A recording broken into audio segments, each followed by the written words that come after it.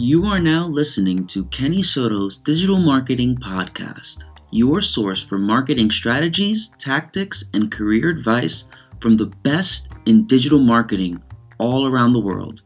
From B2B to B2C, startups to Fortune 500 companies, and everything in between, I interview experts in marketing so that we can grow to become better marketers together.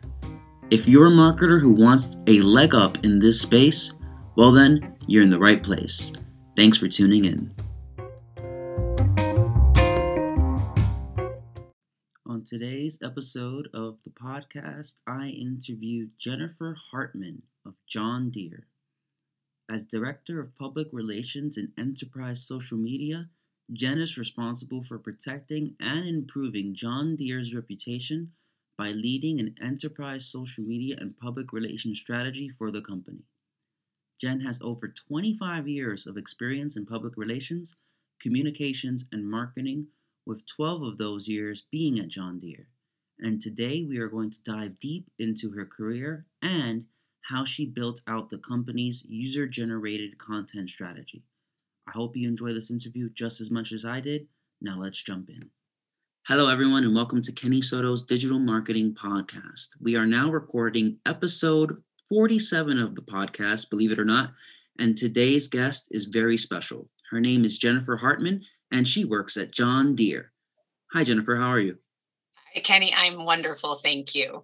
All right. So what I like to do in order to start every episode is give the audience more context on the guest's background. So my first question for you is, how did you get into marketing?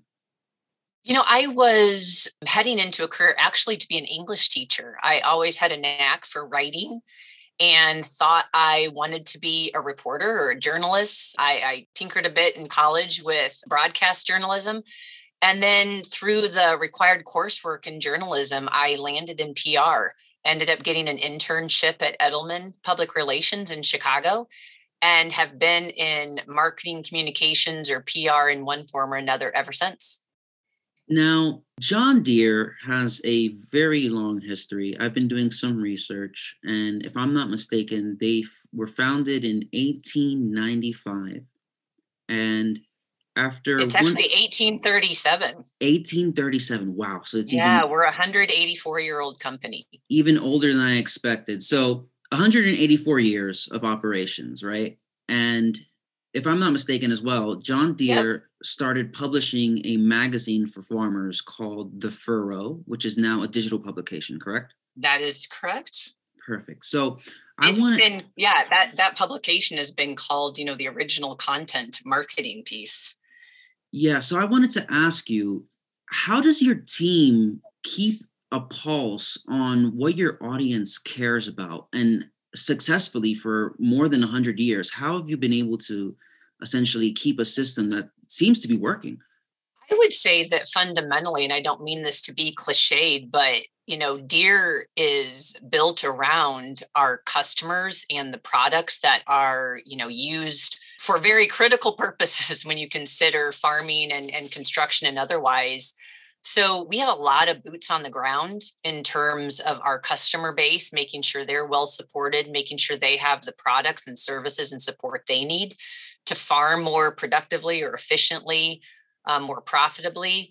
So in terms of marketing and in public relations in the role I'm in, I inherit a lot of information on our customer base simply from, the divisions and the product marketing teams that exist across the company. From an enterprise and corporate standpoint, we have leveraged relationships with organizations like Morning Consult, which keep a daily pulse on our brand favorability and brand health metrics.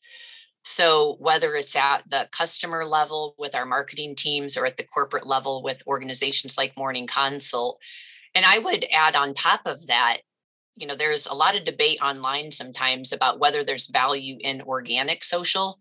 And I would say one of the benefits of organic social is that real-time feedback you get across various channels and audiences in terms of what topics they're discussing, the kind of issues that are important to them, or the content, is most relevant to them in terms of what we serve up across those social channels. I'm glad you mentioned organic social because it leads perfectly into my next question. Why is user generated content, or UGC, important in incorporating into a marketing strategy? Well, I do often recognize that working for a brand like John Deere, which has such a fervent fan base, and I don't know, even after 12 years at Deere, if I'll ever get over just how passionate our brand fans are. And then when you consider how our equipment is used, the beautiful natural setting that so much of our equipment is being operated in, and then the pictures and content that result from that. Farmers in particular are very proud of the farms they operate and maintain. They're very proud of their equipment. And so that user generated content is just a natural byproduct of that pride. We have had, since we started our social program, I think it's going on 10 years now, we've had a very robust process to make it easy for our fan base and customer base to share that content with us and to grant permissions. And our team has expanded that globally so that regardless of where you are in the world, you've got regional representation of what that experience with our brand looks and feels like across different, geographies, cultures, etc. So UGC has been, if you've looked at any of our social pages, particularly on Instagram, has been a huge part of our content marketing. And then I don't know if you've seen some of what I've tweeted before about our TikTok presence. We don't currently have a single video posted from the brand channel on TikTok. And yet the hashtag John Deere has been viewed over 3.5 billion times.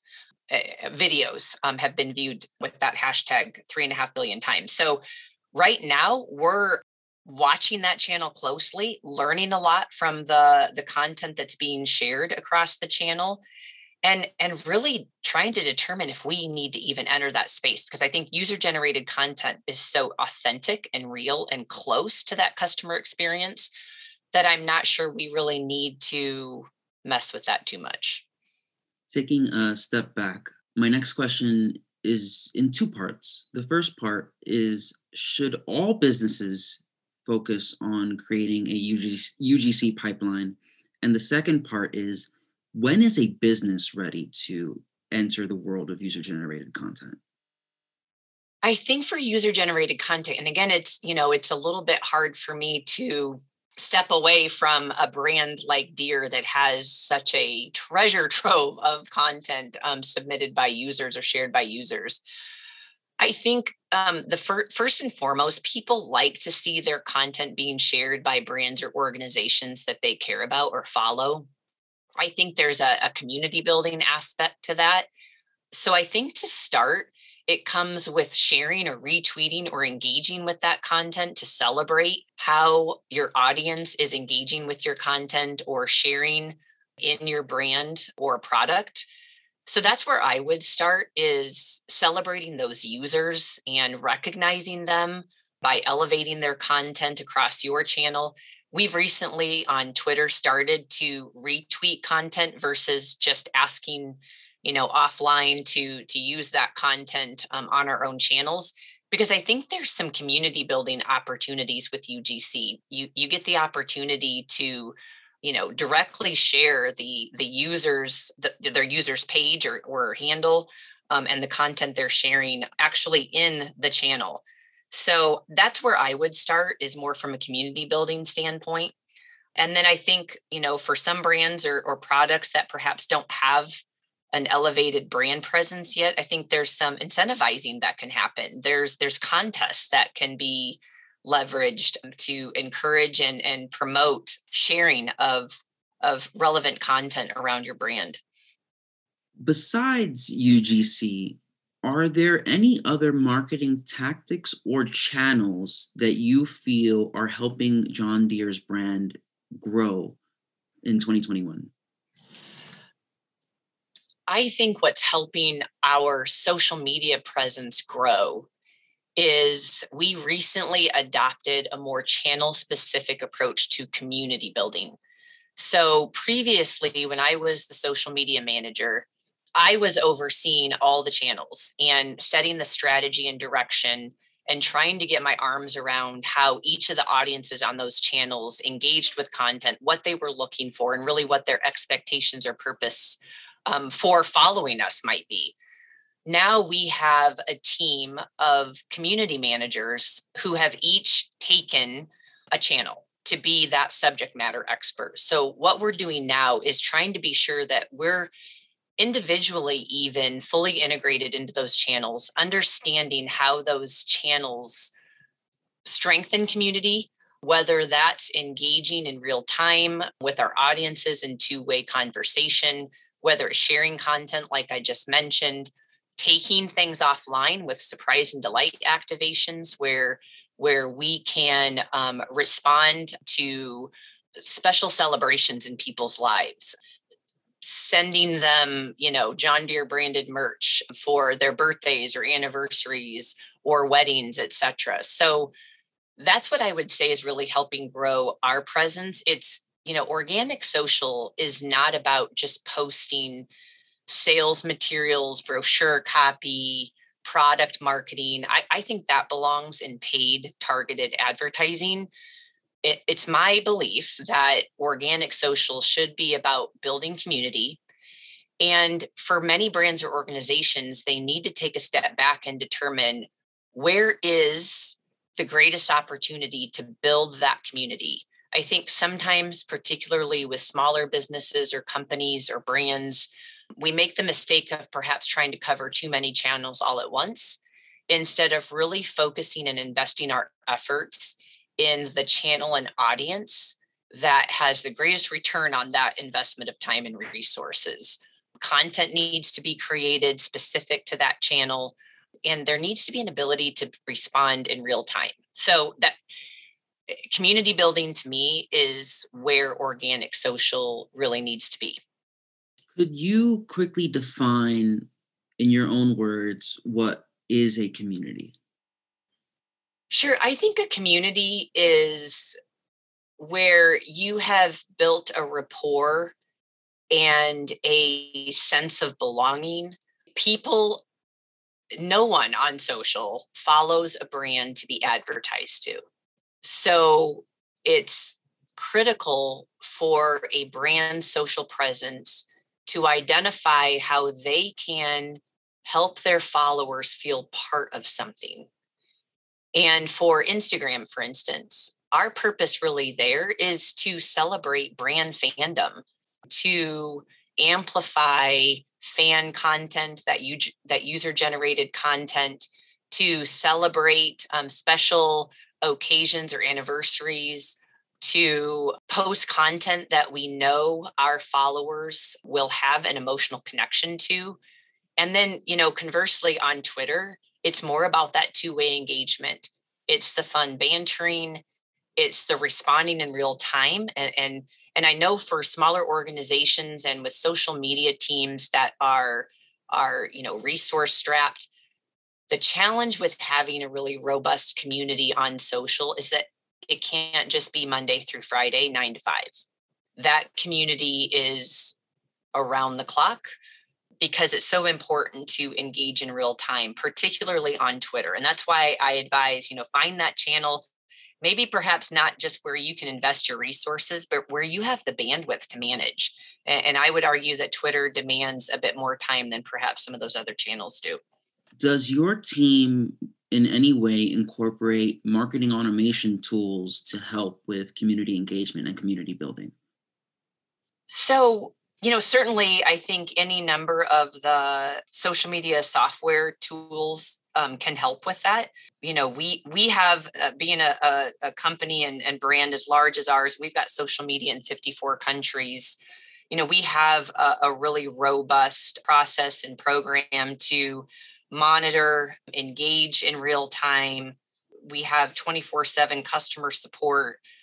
And so, of course, we're looking at those automated tools I think for grittier teams with fewer resources, there's a lot of apps that help support scheduling and monitoring and notifications for app mentions, for instance, or any tagged social content. So I just encourage everyone to find the tool that not only can they afford, but that can help them, stay plugged in with the least friction possible. It's one of the biggest challenges we have at a company or brand the size of John Deere is that real-time engagement on nights and weekends. And so natively, that tends to be the approach we take. But that, I think, comes with some risk as well. We really try to encourage reviews of any content. Having, 2 levels of approval oftentimes helps ensure that you don't inadvertently step into a situation that might cause some issues for your brand or reputation. So keep it simple and find that tool that will allow you to quickly and effectively respond. I'm not one for chatbots or the automated responses to certain questions or inquiries. I haven't seen or experienced. If anyone listening knows of a tool that they find feels genuine and authentic, I'd love to hear about it. But for me, it's really about human to human interaction. I'd love to get your thoughts on crisis management. How does your team manage a crisis in the event that they do get themselves into a sticky situation? So, one of the things I recommend often is a daily huddle. And for us, we have a morning, a stand up meeting every single day, Monday through Friday. We've made it a priority. I think it's very easy for all of us to say we don't have time. And I think if there's not value in that conversation, perhaps it's even easier to say you don't have time. But I recommend having a daily stand up with relevant stakeholders. So for us, it's our PR and social team. And what we do is just a daily analysis of what's happening in the world. What issues, social issues, industry issues, audience conversation should we be mindful of or aware of?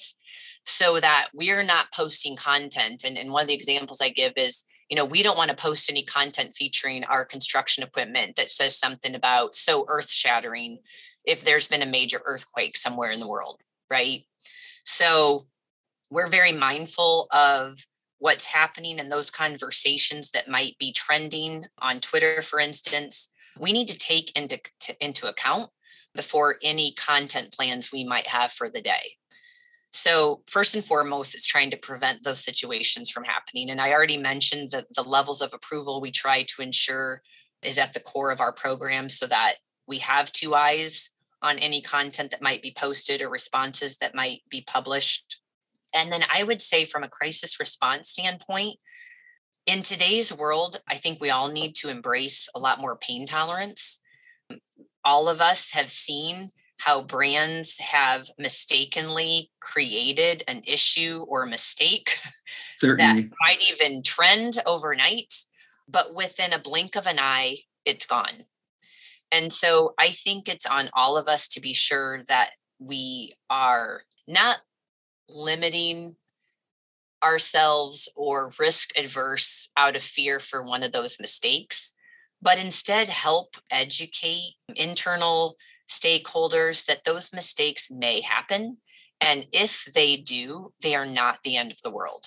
So that's number 2. And then third, that pain tolerance extends across the board on social when it comes to trolls, when it comes to haters. It's learning to not respond instinctually or emotionally, but to sometimes allow that to play out, as painful as I think that is for many of us that care about the brand we're representing. We always say we don't want to give oxygen to the conversation. If Deere responds or Deere acts defensive, sometimes that can fan the flames more than we'd like. So for us, it's really about a patient, thoughtful, and cautious but courageous approach. What advice would you give to an entry level marketer who wants to move up in an organization over a long period of time?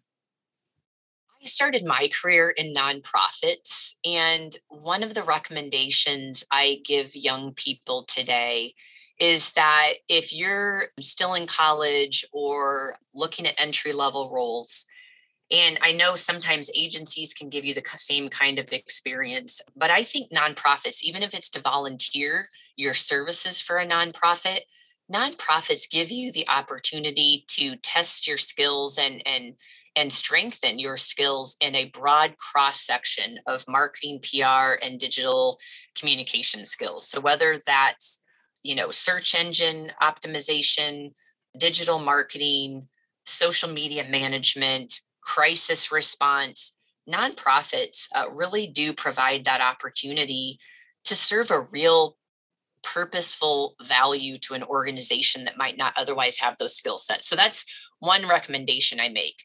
The second thing I often try to remind people, and my Twitter feed is often, it feels like this is a central theme of my Twitter feed, is none of us have it figured out. No matter how much people above you, around you on social media feeds seem to be an expert or have a rich history or experience on their resume, we are all learning as we go.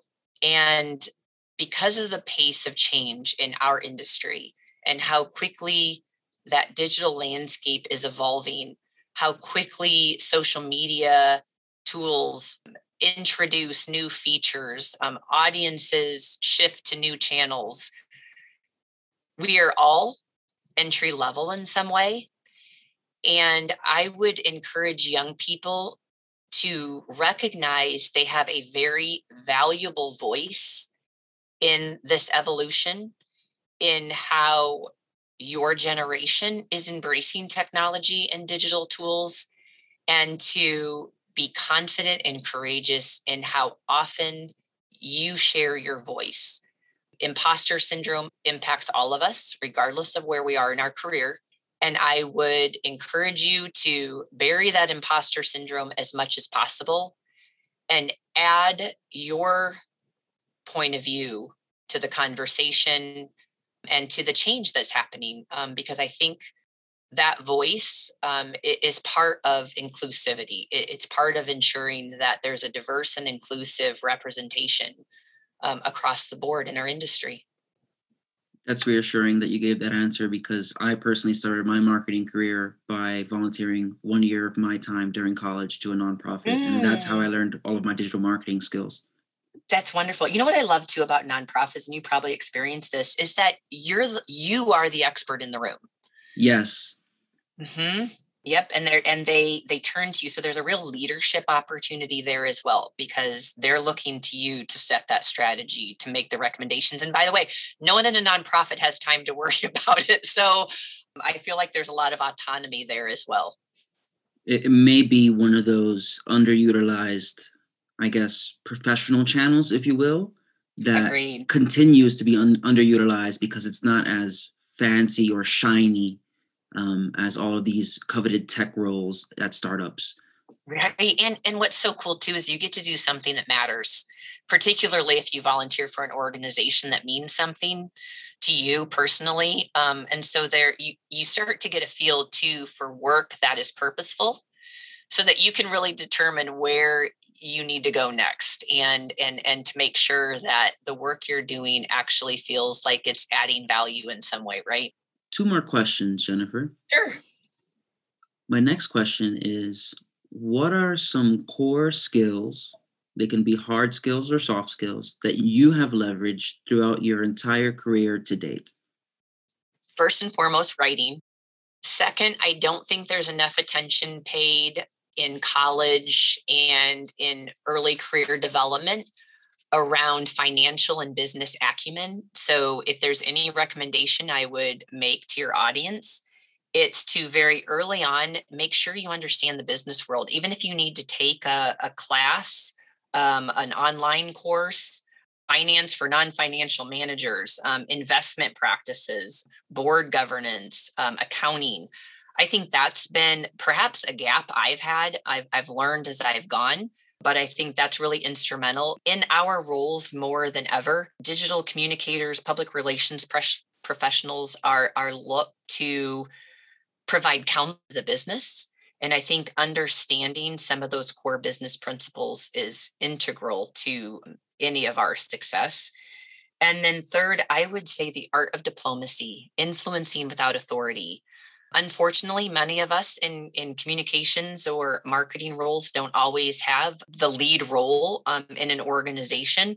And so oftentimes we need to be able to influence others without perhaps that job title or the hierarchy that perhaps comes with other positions or roles, especially early on. So really understanding how to navigate political dynamics, elevating ideas, making sure those ideas come to fruition, and expanding understanding across an organization on the critical role PR, communications, and marketing plays in any business strategy. So those would be my 3 recommendations or thoughts. Before I ask my last question, I definitely want to add one personal insight Yeah. into elevating an idea. One thing that I've learned that has helped me tremendously is taking a yes and approach. So, whenever you Mm. have an idea, see if there's a way to have everyone else in your team incorporate their ideas into that idea. So, it's not just you championing your own original thought, but it ends up getting you immediate buy-in when you present your idea as a rough draft, if you will, and say, hey, this is the concept or tactic that I would like to try. But before we deploy it, I would love to know how you would approach deploying this tactic or what you would add to this tactic to ensure its success. That approach has helped me tremendously. And that's just something that I want to add on to your answer. I love that, Kenny. You're spot on. Now, my last question is a hypothetical one because time machines don't exist. But if a time machine did exist and you can go back in time 10 years from today, knowing everything you know right now, how would you accelerate the speed of your career? That's a good question. Because wow, the speed of my career the last 10 years has been insane. So I don't know that I would change anything. I'm a firm believer that good, bad, or ugly, the missteps in your career, the rejections you get. And by the way, I tell everyone the story that before I became the social media manager, I had applied for 2 roles in our branding communications organization, and I did not get those roles. So it took a lot of courage for me to apply for that 3rd role as the social media manager, having previously been rejected twice. But now I thank God I didn't get those roles. My career has worked out precisely as it should have. I'm not sure I would be in the lead role I'm in now had I gotten those other 2 positions. And so my counsel would be to view every setback as a potential win. And I don't mean doing it the day of the setback or even a week later when it's still stinging, but I think it's beneficial for all of us from a career standpoint to consider how setbacks or rejections or mistakes can actually strengthen our resolve and our commitment and our ability to overcome adversity are all tremendous attributes for anyone seeking a leadership role or a promotion or a quicker pace to that career development and that career progression. So I think to specifically answer your question, I would tell myself in those days or weeks after not getting those roles to pick my head up a bit sooner because it all worked out exactly as it was supposed to. This has been an amazing interview. Thank you so much, Jennifer. If anyone wanted to connect with you or find you online, where should they go? They can find me on Twitter. My Twitter handle is at Jen Allison, JenAlYson. Amazing. Thank you for your time today. And thank you to you, the listener, for listening to another episode of Kenny Soto's Digital Marketing Podcast. And as always, I hope you have a great week. Bye.